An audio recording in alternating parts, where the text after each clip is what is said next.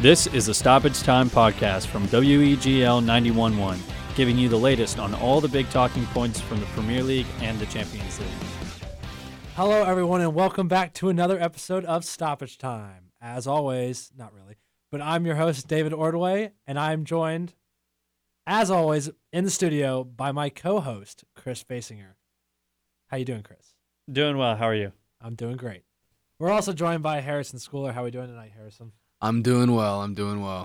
And Andy Hewling. How we doing, Andy? Good, David. How about you? I'm good. You know, I get both of your last names right every time, and then Chris, I have to double think it because every time I seem to mess it up. It's because it's special. It's because it's special. I mean, it really is. This week's a little new. We had international break right now, so we're going to go over something that usually we don't like talking about, the United States men's national team. And so they played today against Panama. They won 6-2. Giovanni Reyna, the new GOAT for the United States from Borussia Dortmund, scored in the 18th minute. We went down early, though, to Jose Ferrado, who had a brace today. But then Nicholas Gioacchini nailed that, had 2 goals in the 22nd and the 26th. He had a really nice free kick. No, he didn't. Did Giovanni Reyna score that free kick? It was Reyna's free kick. Never mind. Ignore that. He had a really nice assist off a header or something like that. Sebastian Soto scored in the 83rd and 90 +1, and then Harrison, help me with this. Legit. He's legit. Sebastian Legit scored in the 87th. It's nice to see the United States men's national team win, and it's also nice to not hear Alexi Lawless talk all the time about it. That got a chuckle in here. But, Chris, what do you think of this young, new, vibrant United States men's national team without Christian Pulisic? I'd hate to go with the tried and trusted England label as a golden generation. But you're right. These kids are young. They're playing remarkable football. There were a lot of moments during this game where they just had Panama on the ropes in the last, I'd say, 20 minutes or so whenever Soto was subbed on. And Timothy Way came on too. I just love the energy about this team, right? It's something that we haven't seen out of a U.S. national team in a while. I think Harrison mentioned it during the match that over the years we've seen how this team can come away with a lot of emotional victories, but not really dominate it on the field. But 6-2, we saw it in this match. These kids were playing football, and I'm happy to see how they progress in the future. Harrison, I know you're really into the young United States national team and this new bringing youth players in. I think the average age was like 22.9 or something today, which is extremely young. I'm basically 22.9 years old. My birthday next month. So a lot of kids that are younger than we are. What do you think of this new? I love the look. I think this looks really good, but I have to say it was a switched-up Panama team, and you have to put that into context. You also have to play into the fact that this team sometimes looks like the exact definition of a youthful football team. They play with a lot of confidence, but there are lapses of concentration. We saw a couple today, and that's just what you get. These are the growing pains that you get, but it's a risk that Berhalter has to take. You are throwing young kids into the fire. I know some of the kids that got the call-ups this weekend were circumstantial. They're in Europe, whatever. They're there. They're building bonds with teammates around them. From what I've read and heard from all the players in the camp, they have loved it. Gioacchini described it this afternoon as a week he'll never forget after spending this past week with the U.S. men's national team. And I just think it's a really bright future ahead. You know, we can't go crazy. Yeah, 6 goals, and they look fantastic. The ball is pinging around the field much quicker than we've probably ever seen before. But there's going to be some growing pains, and we will play much better competition, and they're going to have to grind out some victories. Can't always play the beautiful football that, in our minds, we should be playing as we march on to winning the 2026 World Cup.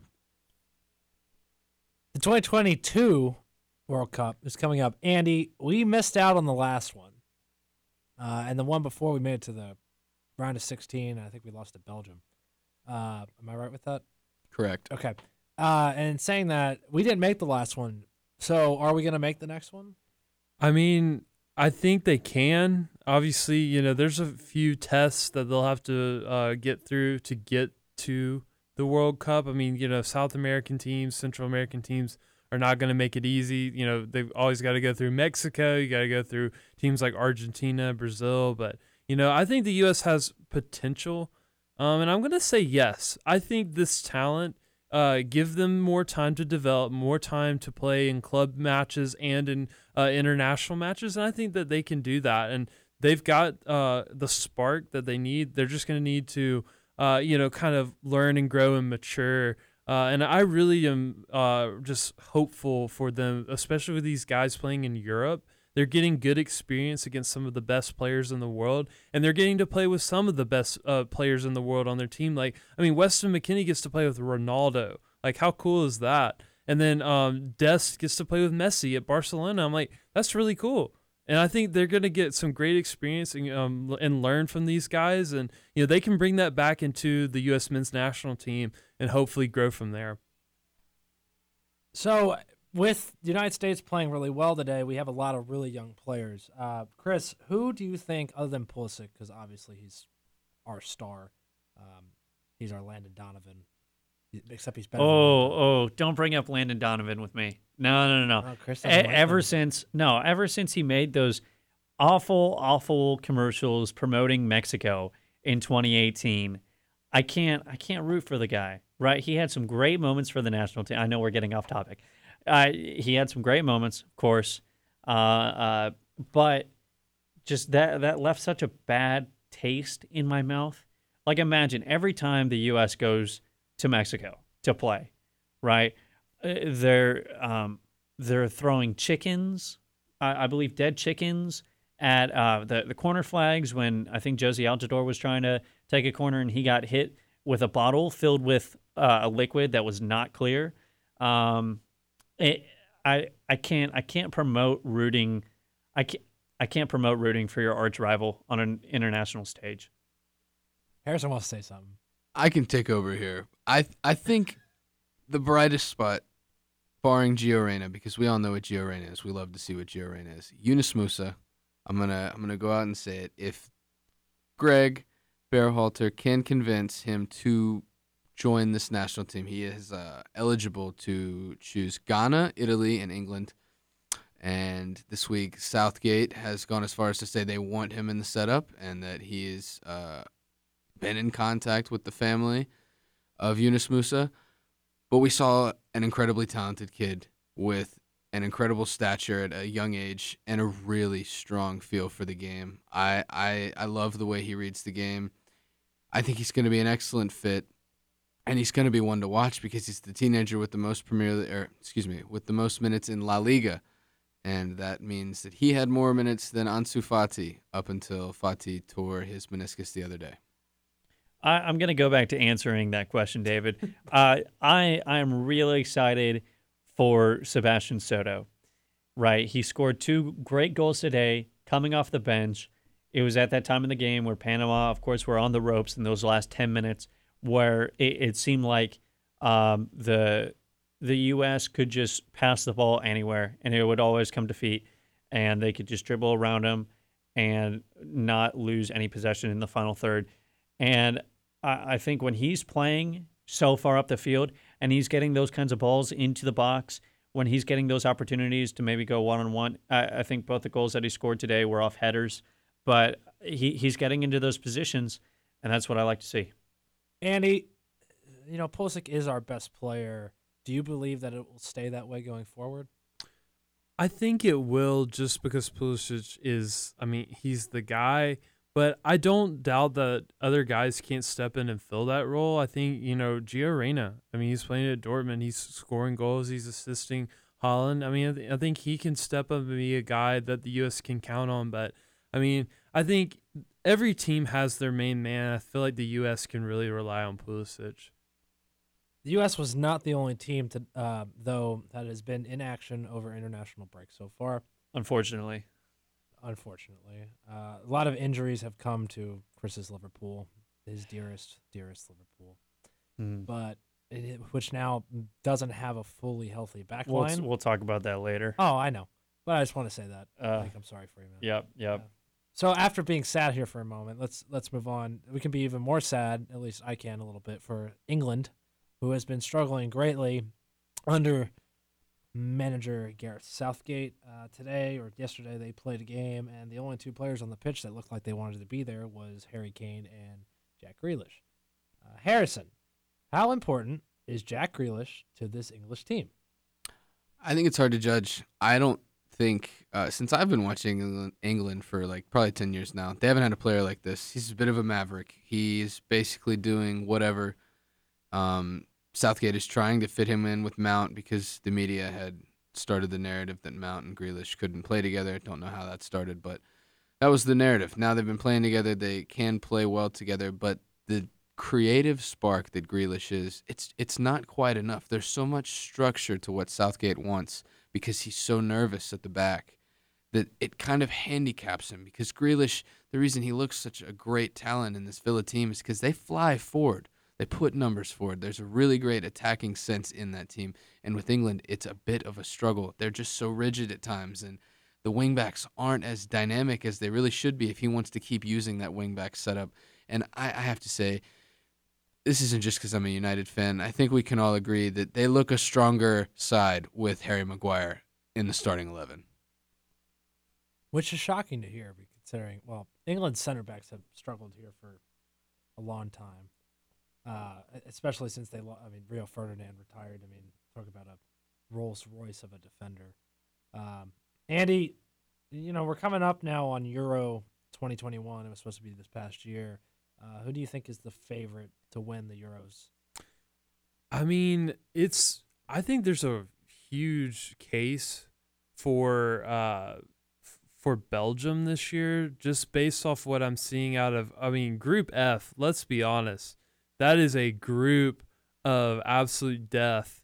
You've got Hungary and then three of the best teams in European international football.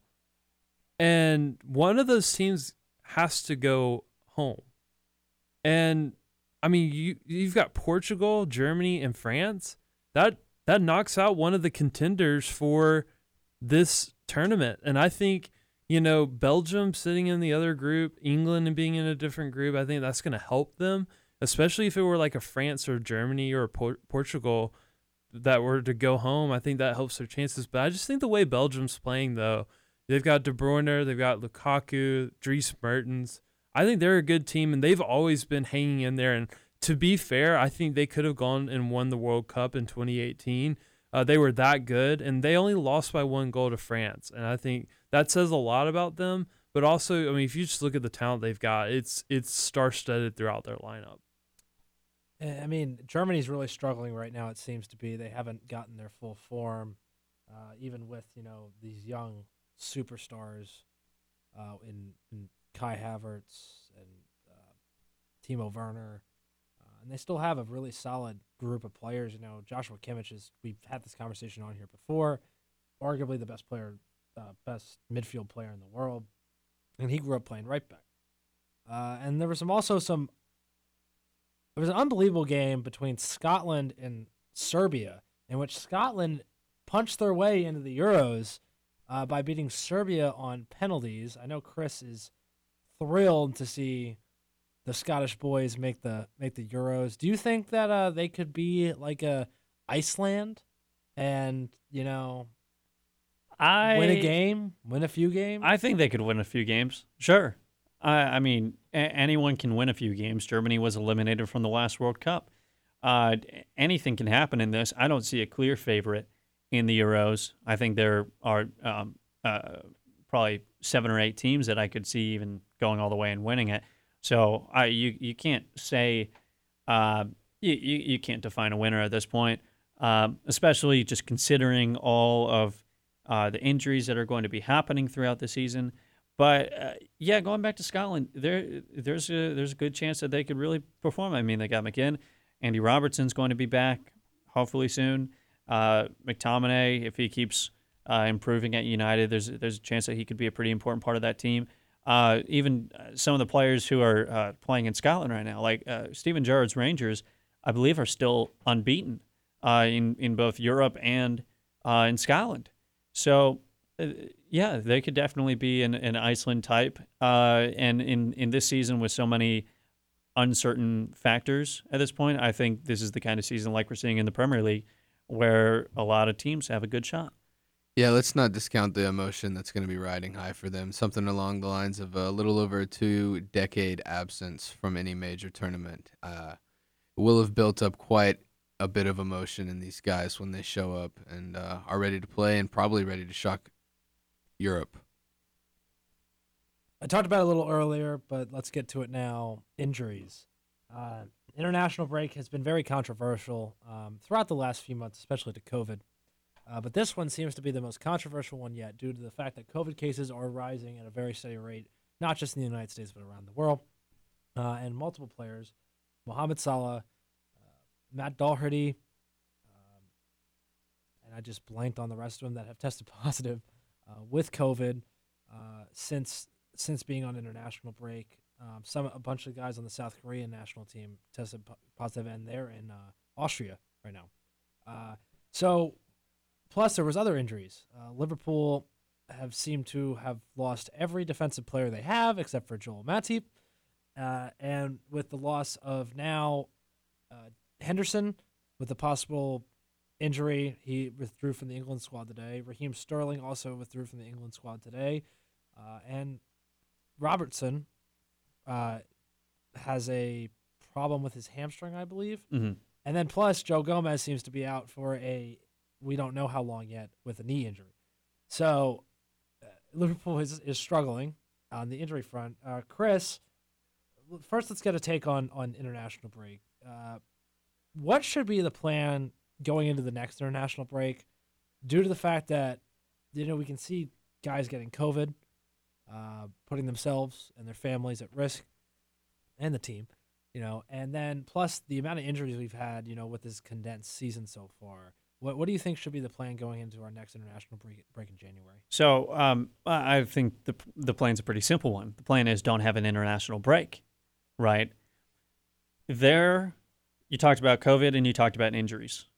The injuries are only going to get worse if you force players to fly on a plane, train with a whole nother team who does a whole nother system, and then play 2 games for them in that short amount of time while you give the rest of the players a break except for training, right?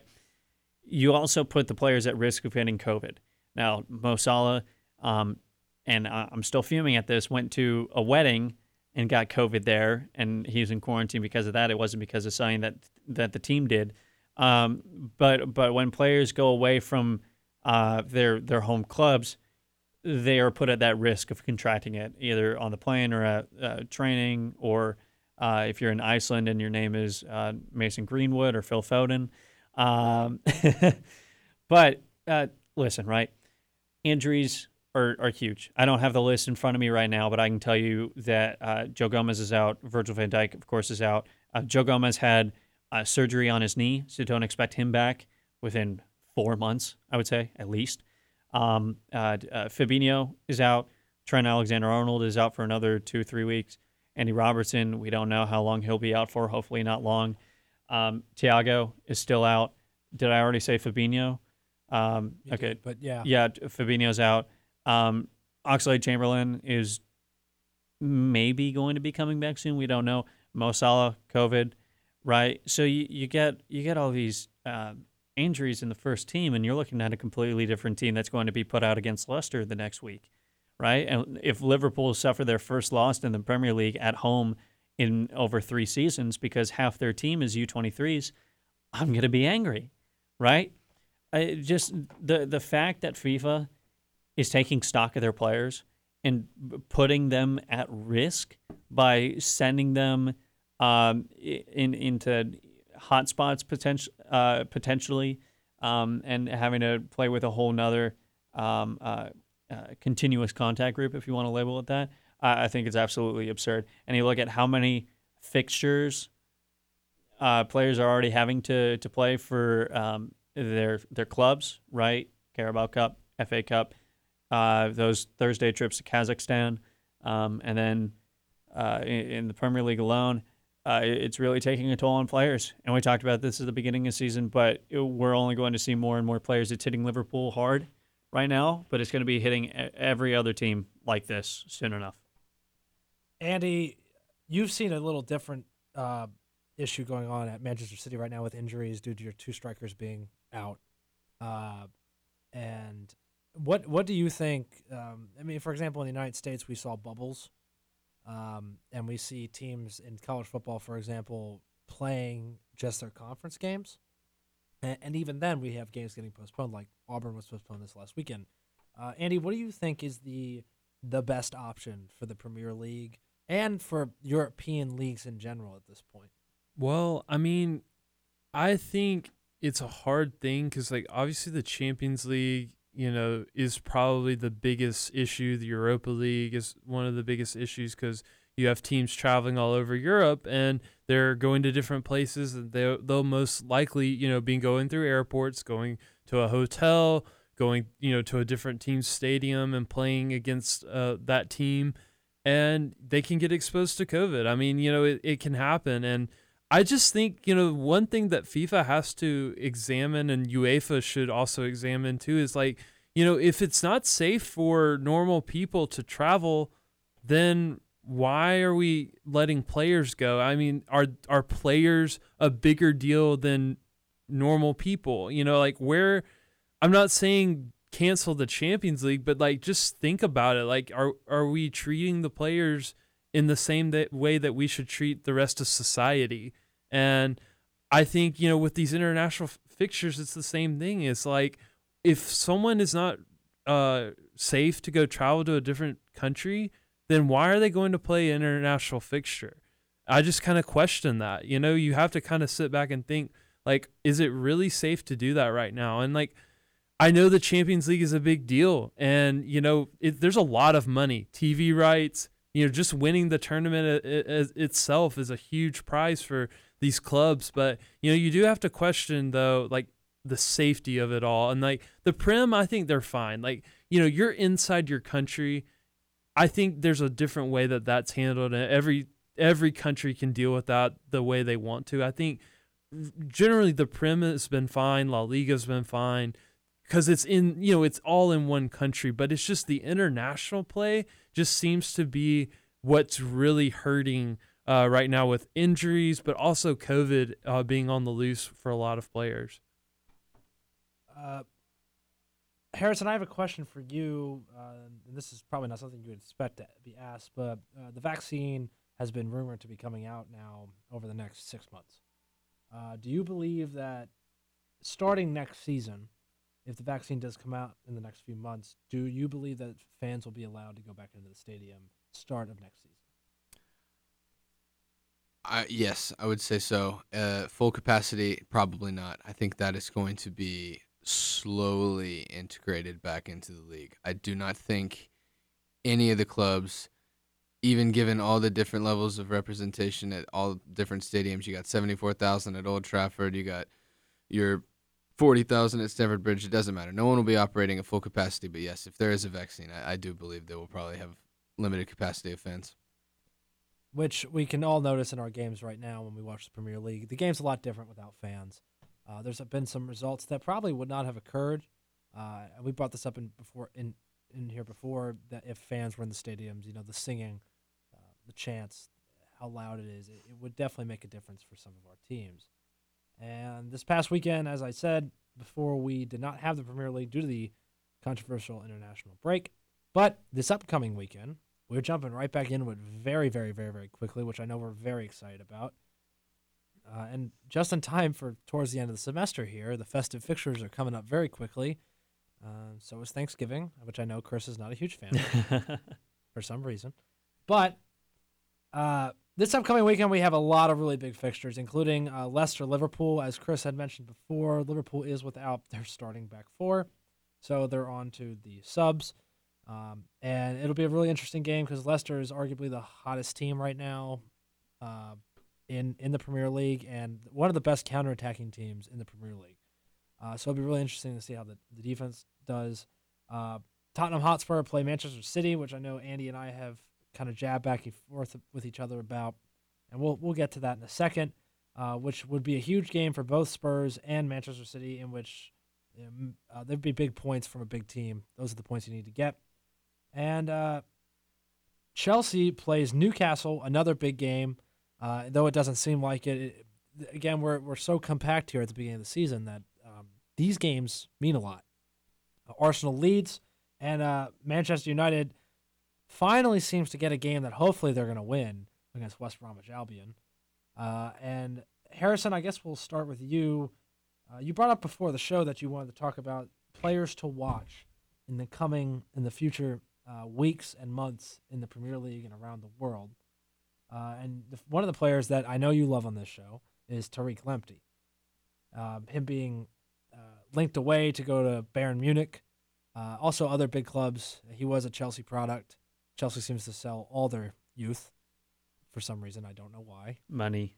And then they go buy a bunch of players that they don't really need. Higuain. Yeah, they bought Ross Barkley and then they loaned him to Aston Villa and now he's playing 10 times better. Yeah, I'll eat my words on that. Like I will eat mine too because I thought that was I don't know. I don't even know what I thought that was. Yeah, well, he just didn't work at Chelsea, right? He was just never going to fit that system. He's not that type of player, and he's able to play more expansively at Villa, and especially with Jack Grealish. I have those two. I have some questionable takes. I don't know if you ever watched the Herd podcast where Colin Cowherd talks, and he does a segment on Fridays which is called "Where Colin Was Right" and "Where Colin Was Wrong." And I'm going to tell you something. Where David was wrong was Ross Barkley. Yeah. That's definitely. I think we got to give ourselves a little bit of credit here.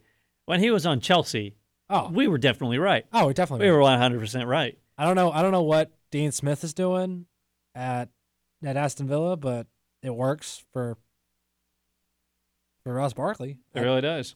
I mean, he was supposed to be like the next superstar coming out of Everton when he was young. Heck, he was the number 8 for Chelsea. That's a big number for him. That is a really big number for him. Yeah. I mean, that's Frank Lampard's number. I know. Yeah. And now he's the manager. I still think he's going to get sacked. You think? No, but I do. I don't know. All right, we'll start with this. Yeah. Who do you think the next manager in the Premier League is to get sacked? When I mean manager, okay. I'm going to make this really clear what I mean. Yeah. Let's not go West Brom. Let's go like Big Six manager. Who's the next one to get sacked? Big Six manager. All right. Can you escape the Ole narrative? I don't think so. I think the media has it really strong. So you could probably weigh your options on either Ole or I honestly can't tell you anybody else. Nobody gets the criticism he gets. In the top 6, I think everybody is very safe right now. If anybody was going to have the plug pulled on them, I believe it would be Lampard because I know how trigger happy they are in terms of managers there. Arteta seems to have the full backing of Arsenal. They firmly believe in everything he's trying to overturn there and trying to build his own thing. Lampard has had disagreements with the board. They've struggled in transfer windows just as recently as last January to get on the same page. They are struggling now to get on the same page about trying to sign Declan Rice. So yeah, if you wanted to pick somebody within the top 6 who could lose their job, but it is still very unlikely, it could probably be Frank Lampard. But he's having disagreements with the board after they spent $300-some million on some of the best players you've seen in Europe. Like, not ever, but you get what I'm saying. Like, I mean, Havertz is, I don't know, Andy, I'm sure Havertz was linked with Manchester City at one point, was he not? Yeah, he was. Yeah, well, the dynamic in that office doesn't necessarily fall heavily with Lampard. They tend to lean more with Maria Granovskaya. She typically has the last say on all transfers, and there is input from Lampard. Like, his word is taken into consideration, but she has the last say on every transfer. I'm going to say something a bit controversial, and this is not going to be the first time. Won't be the first Trent time that Alexander-Arnold CDM. No. You've been the only one touting that, right? If you play Trent at a central defensive midfielder, all you do is you constrict the amount of space that he has. This is the whole argument. I'll get back to the manager thing in a second, right? People are saying, oh, Joshua Kimmich, most informed player in the world, really great. And they managed to take him from right back and put him in midfielder, in a midfield role, and he's performed really, really well. So people are going off of that and saying, "Oh, why can't you do that why can't you do the same thing with Alexander-Arnold?" And it's because Trent thrives in those sorts of open spaces that you get on the wing. And you're going to be getting, if you put him in the middle, you might get those Hollywood passes that you saw from Gerrard. But if you take him out, Might also get the slip. funny. Yeah. How many 14. Champions Leagues has Tottenham lifted? We've won a European title. Funny. And how many has Steven Gerrard lifted?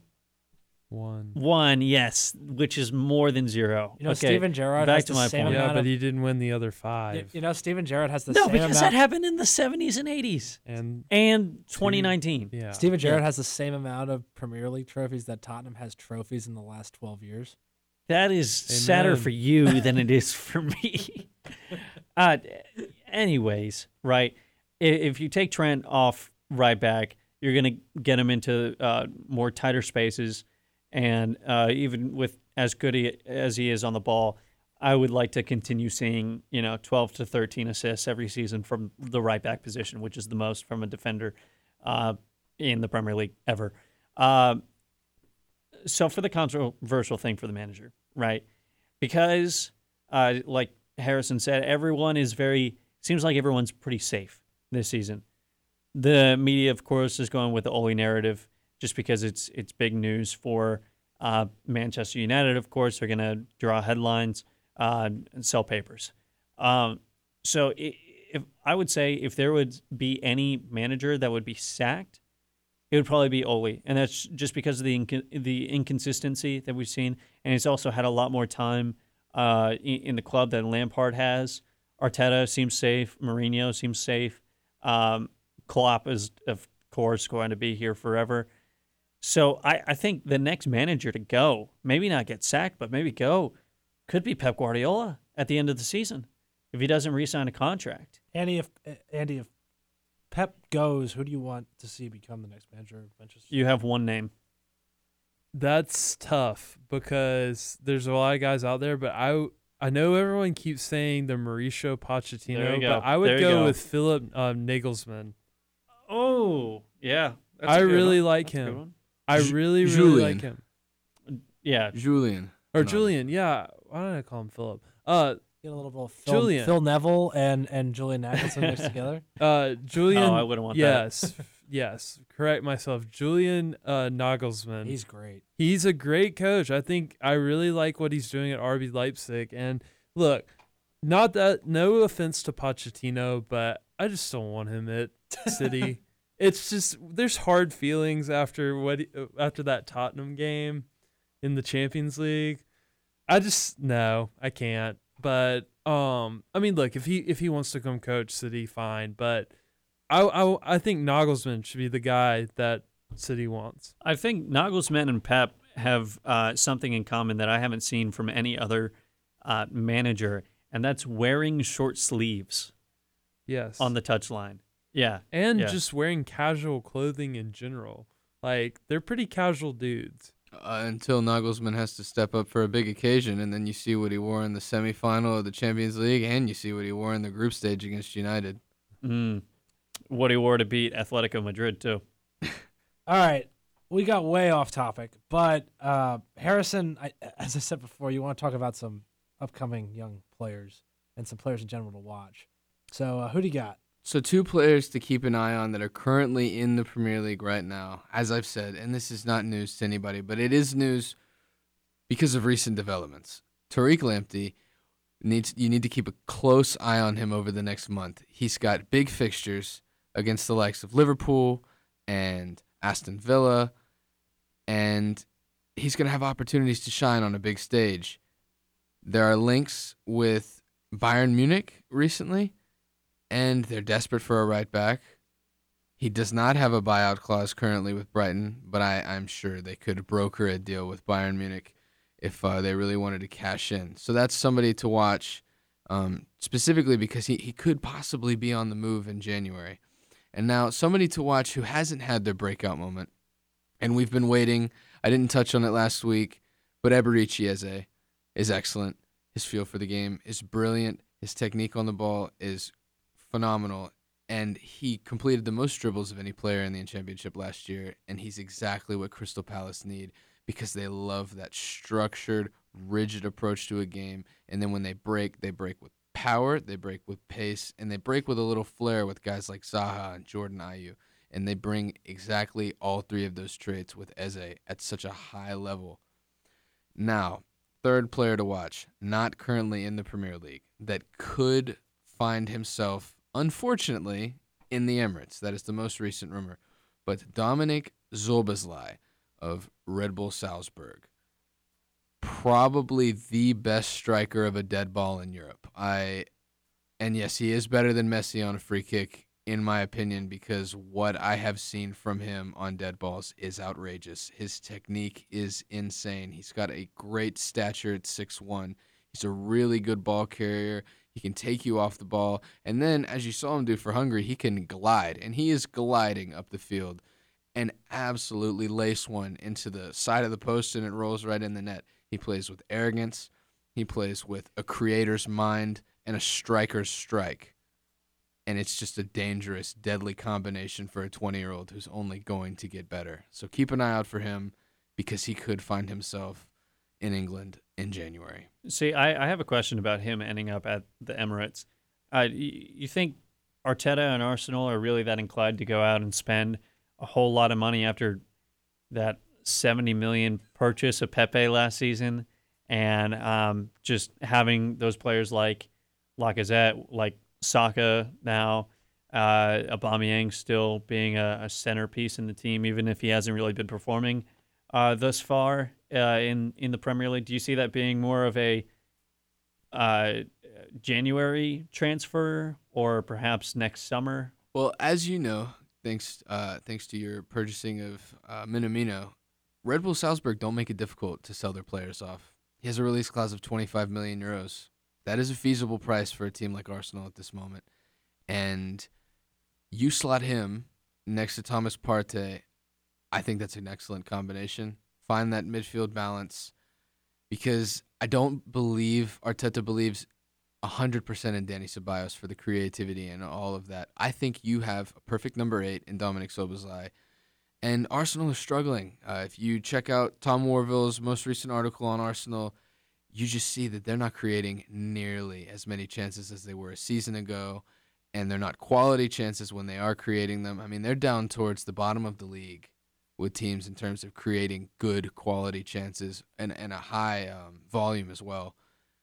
They need a player like that. They need a bit of an outlier in midfield, because they're so reliant on their attacking force with Pepe, Lacazette, Saka, Aubameyang, all of them. So heavily reliant on them. They need more help from the midfield, and I think he'd bring that.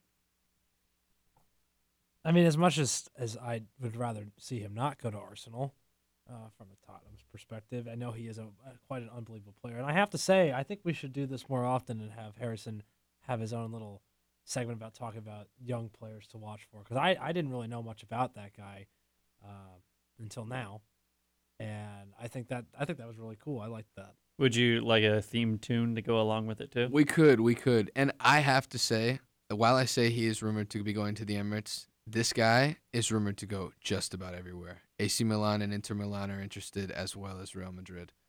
But Arsenal has remained prominent in these rumors. Good to know. And now we are going to move on. I will take over. Thank you very much. For our next section, and if you recall, fellow panel members, at the beginning of the season, we each made predictions of who we believed would finish in the top 4 and who we believed would be relegated. Andy, unfortunately, you were not here for the first episode, so I'm going to assume that you were completely wrong in all of your predictions. But David and Harrison, you, of course, were both here for it. David actually was in the studio for that one, too. And so, David, I'm going to start with you. Please don't. So please don't. I am. Just please don't.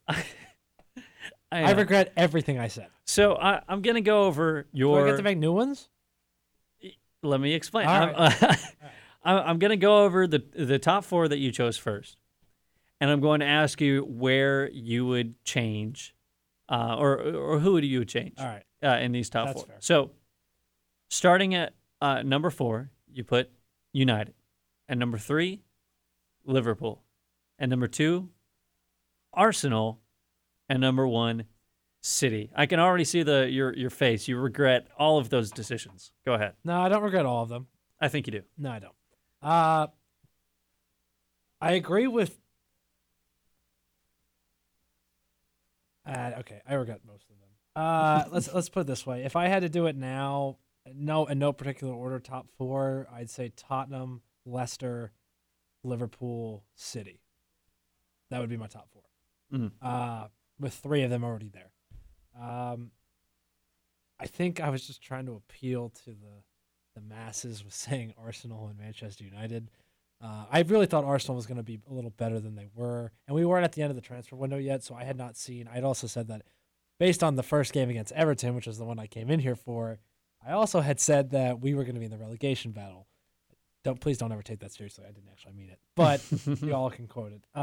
You also, I do want to point out, you did say when talking about Arsenal being in the top 4 that you could see them struggling if they did not sign a midfielder, and you named Thomas Partey. Thomas Partey. You were Thomas right. Partey. Well, Yeah. and they signed him. He's an excellent player. He's the best player on Arsenal. But I would say most informed player at Arsenal I at the think moment. he's the best player at Arsenal. Better than Aubameyang? They're close. Peak Aubameyang? I mean, Peak Aubameyang is really good too. But what I will say is, I remember having that conversation, and I said that they would struggle without a midfielder. I think they need a midfielder. They need a cam. And so no, I do not have them in my top 4 anymore. Chelsea, neither. I still don't have them. I something bothers me about that Chelsea team. Something special is happening. Wow, I cannot speak tonight. Something special is happening at Chelsea Football Club, and that's not true. Something special might be happening, but I don't think it's what everyone thinks it is. And then There's not a lot of history to go off on for that too. true. And then Little jab. I mean I think a lot of different. I think it's impossible to pick. I still think Manchester City. If I had to pick a title winner right now, I think I'd pick City. I would. That's who I would choose. I just think Liverpool's defense is hurt. I'm still the one position I'm confident is I think Liverpool will finish 3rd. Oh. Liverpool finish 3rd. Oh. All right. Andy, would you put who's your top 4? All right. So I agree with you. I agree with you that City can win the league because I've said it all along that it takes help. Obviously, getting healthy again, but also City just needs to hit that switch where it all comes back and they look like the same team that I've watched the last couple years. And I know that they have the talent to do it. They've signed. I really think when we're talking about players to watch, I think Ferran Torres is someone you have to watch. He's going to grow into the City team. And I think he's going to kind of take over that wing spot that's been missing ever since Leroy Sané left. I really think that he has the potential to do that. But back to top 4. I think it would be City, Leicester, Liverpool, and Tottenham. In that order? Yes, in that order. I think Aston Villa, Chelsea, kind of filter in that 5-6. Because I think Villa actually are going to make a run this season. Like, I really do think that they're going to make Europe. I don't think it will be Champions League, but I could see them in Europa League. I really think they're that good. So who was your top 4 in order? It's Man City, Leicester City, Liverpool, Tottenham. Now, I believe last week you said that Tottenham were your favorites to win the league. They are the favorites to win the league. I'm not saying, but you said City. What changed? I think after the Liverpool game, I saw more positive vibes from City, especially with Gabriel Jesus. I know he gets hated on, but I really do think he's motivated. Coming back out of injury, he he looks like he can lead City. I'm not saying he can lead them to a title. I think Sergio Aguero has to be back for City to ultimately put up a title challenge, and he has to be back fully fit and scoring goals. But Gabriel Jesus can do what Pep asked him to do, and I don't know how long before City needs to buy a striker. I think the winter transfer window could be a time where City does that. But if they can get Sergio Aguero back fully fit and then Gabriel Jesus keeps doing what he's doing right now, I think City can get back up there and start challenging again. Okay. And Harrison, on to you. Starting in fourth place, you had Arsenal. In third place, Manchester United. Second place, Liverpool. And first place, Manchester City. We're now 8 weeks into the season. What would you change? I would swap Chelsea with Arsenal. I had no idea Mikel Arteta was just going to pull the plug on trying to play total football and was going to become a rigid manager with a structure and a plan to get Aubameyang to score the same way over and over and over, and that was going to be thwarted. So I'm going to put Chelsea in there. I'm going to leave United at third. I'm probably going to swap 1 and 2. I just think City have completely the relationship with Guardiola has run its course, and it's why I kind of disagree with Andy when I think that Pochettino does need to come in.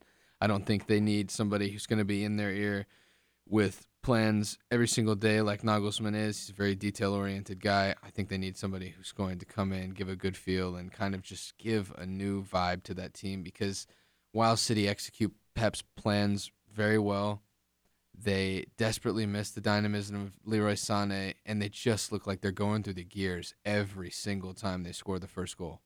It's like they just can't get out of that. They're almost in a trance. So those are the changes I would make. But I would like to go out of my way to apologize for West Ham and the utter disrespect of just thinking it was a foregone conclusion. Me as well. The start of the season was poor, with Noble raising all sorts of concern that they had just sold Diagana off to West Brom. And here David Moyes is, the beloved David Moyes, getting a team to really stick to a structure and get good results and have a team smiling. And he managed to do it from home too. Because he was gone for 2-3 games. And that was when West Ham had their best run of games.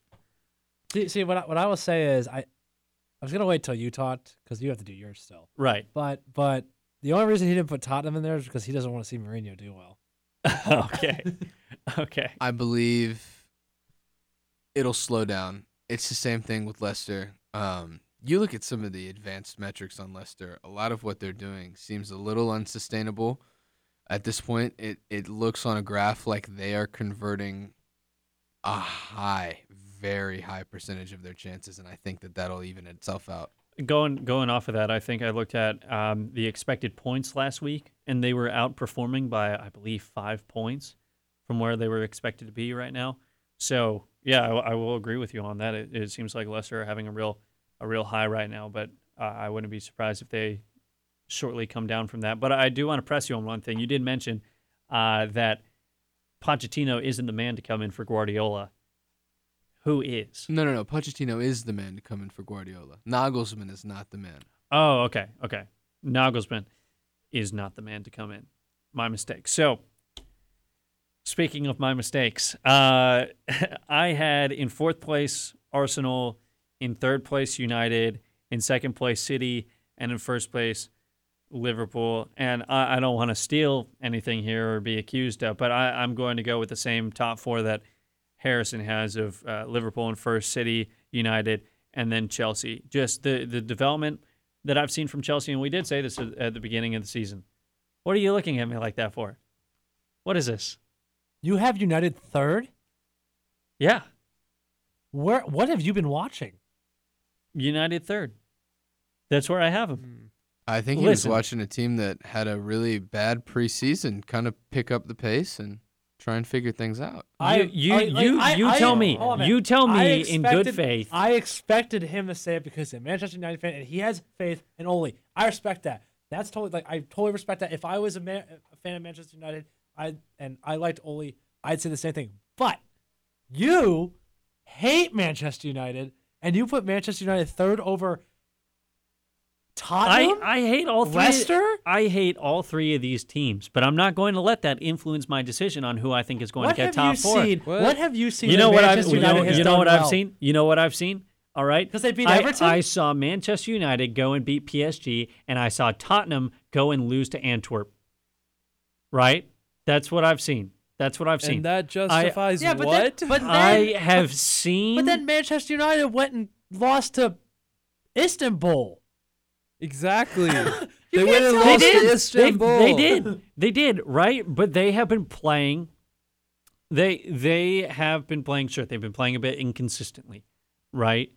But I feel like they have the talent on the field, right? They have Martial. They have Rashford. Martial has not had a shot on target this whole He's year. been absent for half the games because of the red card. He still doesn't have it. He's the starting striker. He doesn't have a shot on target. You get it to Rashford. You get it to Jan James if he's going to play well. You got Bruno Fernandes, who's going to score all the goals anyways because they're going to get all the penalties, right? Bruno doesn't. United have had, arguably, and you can disagree with me, but they've had one of the tougher schedules, especially with having to travel. I will in not Champions League. disagree with that statement. Bruno scored more penalties. He scored less penalties than he has goals in open play. I mean, that doesn't matter. A goal's a goal, right? I think Bruno Fernandes is top 3 players in the Premier And League. you got Alex Telles, who's come in, Cavani, who's trying to figure out He's in this team, right? I'm just shocked. I'll be honest. Cavani. Let me argue my point. Cavani's only had a few games to play, right? We were all questioning Chelsea at the beginning of this season. That's why I left Chelsea off my top 4, but talked about that they could be in 4th.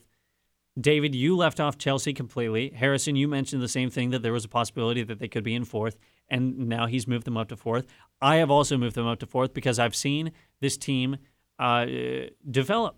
Now, can they develop further? Of course. You just Of left the course top they- 2 teams on the of course table they have. out of the top 4. Hold on. Being top of the league right now does not matter at all. The only reason you're saying that is because you're not top of the league. all by the end of the season.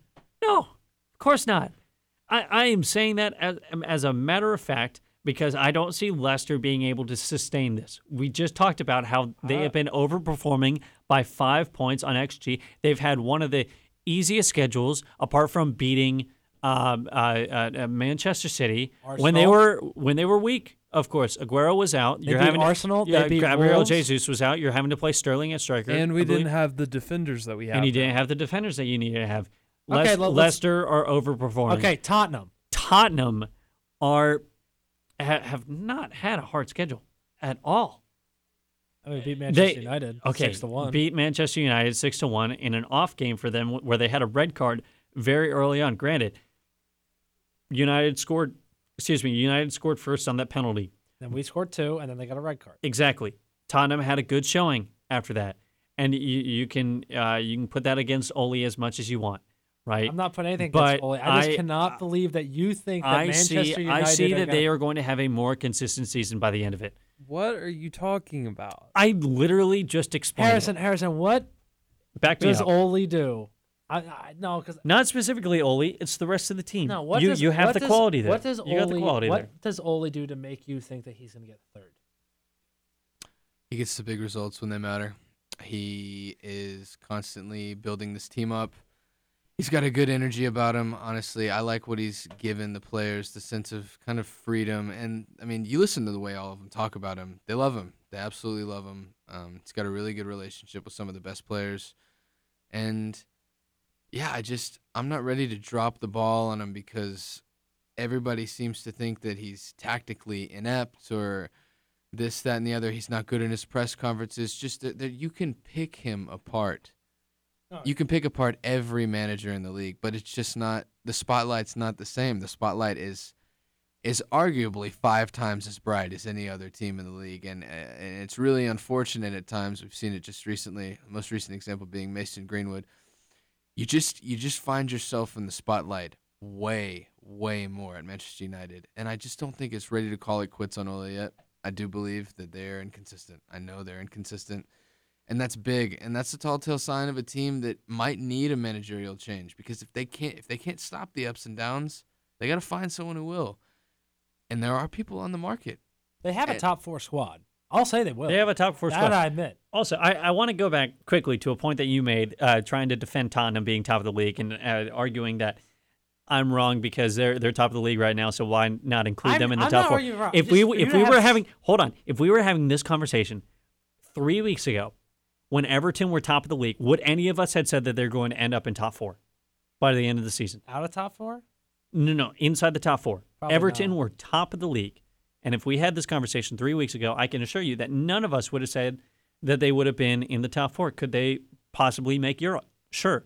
But Yeah. are they going to be in the top 4? No. So just because you're at the top of the league does not mean at all. Southampton is 4th place right now. You really think that they're going to be in Champions League next season? I have to say, Tottenham falls into the category of Villa and Southampton for me right now. They're one injury away from absolutely having a completely different look and feel to their teams on match days. That's why it depends on who the injury is. If it's Harry Kane. if Kane goes down, which Yes. in honestly, if there are odds makers out here for the most likely to get injured in Tottenham squad, he's at the top of the list. All right, he goes down, it's going to look really bad, and history tells us he's going to go down at some point. They're one injury away there. They're one injury away at Southampton. We're really nervous about how they're going to look without Danny Ings. And what's going to happen to Leicester City if they were to lose Jamie Vardy? I think you can say the same thing about Manchester United. Who? Bruno Fernandes. Bruno. If you lose Bruno Fernandes, you're a different team. No, you have Donny van de Beek to slot into that very position. And it changes the dynamic of the team, but you have depth at those positions. In midfield, currently, it's not a huge issue. Yeah, and it's with striker. how important of a player he is for you. Like Harry Kane, we have a backup striker now who can play the role in Carlos Vinicius. So before, yes, Vinicius is decent. Now tell me this. Pogba or Van de Beek could come in to play the 10 role for Manchester United. Now, do you believe that Carlos Vinicius would perform Harry Kane's role as well as Pogba or Van de Beek stepping in to perform Bruno's role? I don't think either of them will even get close to their roles. I don't think anybody can replace Bruno Fernandes. I really believe Bruno Fernandes is one of the top 3 players in the league right now, and I think you need a player like he's not your captain, but I think he should be. He is a leader. He might be the most important player on the pitch. Absolutely. But that doesn't automatically make someone a captain, right? No. But I mean, like Harry Kane is obviously the leader on the pitch, but Lloris is the captain, rightfully so. He's the leader. Because no one can understand what Harry Kane says. Lloris is French and he speaks better English than Harry Kane does. I think, and I want to interject about a team that we haven't been talking about in this conversation. The fact that we're talking about these teams, Southampton, Leicester, obviously with Jamie Vardy, Tottenham, Aston Villa. The fact that they lose one person and they're out of European contention is huge. And the fact that we haven't brought up the team that has faced the most I was going to bring them up in a second, Liverpool. That we have not brought them up in this conversation means that the incredible amount of depth and the fact that even with all of these injuries that we see, Virgil van Dijk being out for probably the next 30 games, maybe 29. He might show up on the last day. Who really knows? And the fact that, Harrison even moved them up to first place. I still have them up at first place. The fact that they have so many injuries, but also have the depth to be able to carry on and still I don't know, garner the weight that they are a title contending team, I think is huge, and I think is going to be a huge boost for that team. The fact that they can put in a bunch of U23s at the back line, and people can still say they have a shot at winning the title. The fact that after Virgil has been out, five out of the last 6 games without Virgil, Liverpool have won, and the one draw was against Manchester City at the Etihad, where Liverpool haven't gotten a point in at least 3 seasons. I'm okay with putting Manchester United in your top 4. Are you? We've been arguing over this for the last I just was a little minutes. shocked that the teams you left out. Yeah, that's I don't care if you put them in. That's one thing. But if you're going to leave out Leicester or Tottenham, here's my explanation. Exactly what Harrison said. You get one injury. Harry Kane injured. Tottenham might as well be praying for 7th place. no way, not now. Yes. Yes. If Son gets injured, No, maybe that's not, sixth place. Well, hold on a minute. Maybe. If Son gets injured, who did we lose from last year? Who did Tottenham lose from? Who did we lose from last year? Go over the list. Vertonghen, Mm-hmm. Michel Vorm, and I'm going to count Getson Fernandez because he's leaving in January. Are you going to count Eriksson for playing half a season? I guess I'll count Eriksson. Okay. Okay, so those 4 players, Mhm. okay? 2 of them were starters, Vertonghen and Eriksson. Who do we bring in? Doherty, cover at right back. We have 2 right backs. So now we don't have to worry about playing Manchester City this week. Last year would have been different. This year we don't have to worry about playing Manchester City because we are here healthy. Sergio Reguilon, who plays left back. We have 2 left backs now. We don't have to worry about that. That's depth. Joe Rodon, who's a center back. He's an up-and-coming young stud. Swansea fans loved him. He hasn't even had his debut yet. I'm not concerned about center back at all anymore. I mean, I still don't want to watch Eric Dyer play center back, but you get my point. I'm not You got too a fair concerned. point. And Tanganga's back. We're healthy at the back. Mhm. Joe Hart covers the Reese. So even if we lose that, we still have a veteran at the back. Yeah, but I'm not talking about the back. I- I'm talking about you the know front. what? You think Hold on, no. you think I think- Bergvine is going to come in and play the same? I think if we're going to lose a player that will ruin our season, it's not Harry Kane. Who? I think it's Pierre-Emile Højbjerg. With the link up play? I think if we lose Højbjerg, that'll Mm-hmm. have a greater change because we don't have a direct replacement for Højbjerg. The direct replacement for Højbjerg. If Tottenham lose Højbjerg, they're going to end up in the same position that they were in at the end of last season. Because even with all those replacements, even with Doherty, even with Reguilon, like the thing about Kane is like we can miss lose. that midfield. I think we can lose Son now because we have Bale. I think we can lose Son now because we have Bale, and because I think we can lose. I mean, for God's sakes, Dele Alli's not even playing. Steven Bergwijn didn't make the team. Do you want him playing? Do you want Dele Alli playing? I'd like to see him. Are you confident? Save No. that conversation for a later date. I'm not ready to throw him out yet. I'm not ready to throw him out yet either. I still think he's a stud player. But in saying that, yes, Harry Kane would be that's like losing Sergio Aguero. I'm serious. I mean, it is. Or Mohamed Salah for an extended period of time. Or you lose Rashford. And even though you have people to replace him, now we have a backup striker who actually is a decent striker. He's not Harry Kane, but he's decent. If we lose a player that you cannot replace, Kevin De Bruyne you can't replace. Can't replace him. I don't think you can replace Salah. I don't think you can replace Van Dijk. You can't replace Fernandez. And I don't think you can replace Rashford either. For us, Kane, because I think he's the best player in the league right now, and Højbjerg, because I think Højbjerg, the direct replacement for Højbjerg is Oliver Skip, and Oliver Skip's at Norwich right now. So I think an injury to Højbjerg would be devastating, more than Harry Kane. Now you say if Liverpool lose Mo Salah, you cannot replace him. Well, I present to you Xherdan Shaqiri, the power cube. He's been performing very well. Is he Mo Salah? No, Mo Salah scored 8 goals so far in the season. Half of them have probably been penalties. But you also get Diogo Jota, right? And now Liverpool are having to transition into the 4-2-3-1 to be a bit more defensive. We saw it against Manchester City. There were a few holes. I think Kevin De Bruyne, and we touched on this a couple weeks ago, Kevin De Bruyne got a bit too much space, and that led to the goal was Mane coming off trying to defend one way and Gino Wijnaldum going the other way and giving City that pocket of space so that they could get the ball into Gabriel Jesus. But I do think that Liverpool have the depth. Van Dijk being out is huge. That is a ginormous miss. Right, but you still have Matip. When Virgil was out, Fabinho played at center back. Fabinho got man of the match. When Fabinho was out, Reece Williams came in. Reece Williams was man of the match. When you went back to the Premier League because Nat Phillips isn't registered in the Champions League, Nat Phillips came in, played against Sheffield United, man of the match, right?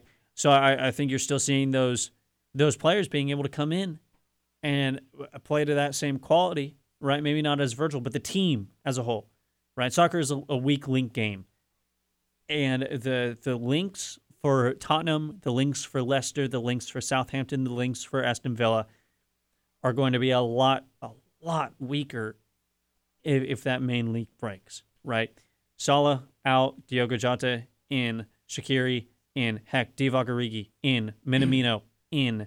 You play a 4-2-3-1, you get Henderson, Wijnaldum, and then, heck, you can even play Naby Keita as maybe even a 10 in that role. You can play him on the left and Mane up top. Y'all going to be a little. Now, we have more big games options, coming up. I think more you're going to be a options. little surprised. I think Andy agrees. I think you're going to be a little surprised with the Spurs team. Yeah, look, I'm going to go back to what I said last time, was this season is not going to be like what we think it's going to be. As COVID cases rise and injuries continue to mount for big teams that are playing in a lot of, competitive fixtures and a lot of competitions in Europe, I think we're going to see these little teams actually give some fight, because they're not playing in as many games as the rest of these big teams are.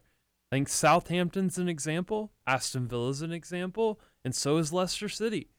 Leicester's been to Europe before. They've won a league title with some of the players that are on this Leicester team. Brendan Rodgers has been in a title fight. I think that they will compete. I know they may not win the title, but they're going to be up there because I think they're just that good of a team. And yes, they are one injury away. I mean, Jamie Vardy going out can hurt them. We saw what James Maddison did to them last year. And James Maddison is a great player too. But I think Leicester's a little bit more complete with some of the signings that they've had, so they will fight. And so will Tottenham. I think you nailed it with Gareth Bale. I mean, he's not a Harry Kane. He's injury prone though too. But he is he is injury prone, but he's still a quality striker and he can fill that role. It just is going to take time. And I think Tottenham's at a good place too. So I think we're going to see a strange season. There's going to be a lot of teams up there that we don't normally see, in a league that's usually top 6 heavy, where it's like, Liverpool, City, Man United, Chelsea, kind of that order, in no particular order, of course. But, it's just like, it's usually like very big 6 heavy, top 4. But now this year, I just think with the craziness that is 2020, why not Southampton? Why not Aston Villa? Why not Leicester City? I think they have a chance. All right. Well, we got to get to predictions, unless Harrison has something on you. The last small thing I will add that is, of course, unquantifiable, so do with this what you will. You have to give Jurgen Klopp some credit, and you have to take into account the belief that he has in his players and how much that genuinely shows up in those players' play. It rubs off on them. He's probably the most effective manager in the league at this point. And I just don't think we can underestimate how great it feels sometimes as Nico Williams or whoever may be coming through, Curtis Jones. They have the full backing of currently the best manager in the world, and that does so much for them, I imagine. He's making it work, and the players they've moved into Kirby as they referred to it. Or Kirkby. I think they refer to it as Kirby though. And I think Jurgen really inspires the young players. He plays them in the Carabao Cup, sure, and the FA Cup, but when he needs them to step up, they step up. And I think that it's that kind of belief that's going to push them over the season. We might not see all the technical finishes like we were talking about with the U.S. men's national team that we're hoping for in the future, but we're going to see those emotional finishes. And it's going to be those types of teams that are going to be able to get over the hump and get into the top 4 by the end of the year. So, as I said before, this is probably the most off script we've ever gone on this podcast, and I like it. I think it's really good. But we have predictions to do, so we're back on script again. And right now, Chris is leading 9 out of 14. 9 out of 14. I think I have 4. Sure. 4. Harrison has like 5 or 6. Andy, he has like 0. Yeah. I don't know what he has. We'll give you 5. All right. So this upcoming week, I guess we'll start with Chris. Yes. So I'm running out of teams to pick, so I'm going to have to be very tactical about these two. But I feel like luck's on my side because I've lined up with 2 good picks this week against 2 of the teams that have been struggling the most. And that is, I'm going to be picking West Ham over Sheffield United. Sheffield, we really don't know if they're going to get relegated or not. I think, Harrison, you were the only one to mention it back when we did the predictions that you think that they might be ones to watch to get relegated, but you ultimately did choose West Ham. And I will say, going back to that, I did choose Aston Villa to go down, and I was incredibly wrong, and I eat my words and Ross. Chris was right. And Chris was wrong. Chris was wrong. And now Ross Barkley and Jack Grealish are proudly on my fantasy team, and I hope that they perform very well in the future. But, yes, I will choose West Ham. David Moyes is a legend. I never thought I'd say that. Maybe only this season in the bubble. But I see them going over Sheffield United. And then for my other one, going to be picking Crystal Palace over Burnley. Roy Hodgson's got a little bit more magic left in him, and Burnley have been struggling. Andy. I'm going to go with Leeds United over Arsenal. And then I'm going to go with Leicester City over Liverpool. Wow. Wow. That hurts. Harrison. A little bit. I will be taking Leeds over Arsenal as well. And on top of my apology for West Ham earlier, I am picking them to win this weekend. Ooh, now I have decisions to make because I also have to be a little tactical. I'm taking Everton over Fulham. I have not picked Everton yet. I've tried to hold them off to the end. It's fair. Richarlison's back, right? He is. Yeah. Yeah, so there you go. Maybe I'll get away. Barring any COVID complications, he is. And this last pick was tough because there's two teams I haven't picked yet that are really good, that I think are good and can win this week. Now I'm going to be taking Aston Villa over Brighton. That's my last choice. That's fair. I was going to pick Leicester over Liverpool, but I held off. Can't make it 3. Yeah, I mean, I'm hoping my 2 will get me points this week. But that is going to do it for this week's episode of Stoppage Time. With the break coming up, I hope everyone has a safe trip home for Thanksgiving. We will be back next week, though, to speak about last week's games and the upcoming week, but I hope you all have a good week. Thanks for listening to this week's episode of Stoppage Time. You can follow us on Instagram at StoppageTime91.1 for news, updates, and more. Be sure to tune in next week for another great episode on Spotify, Apple Music, YouTube, or wherever you listen to podcasts.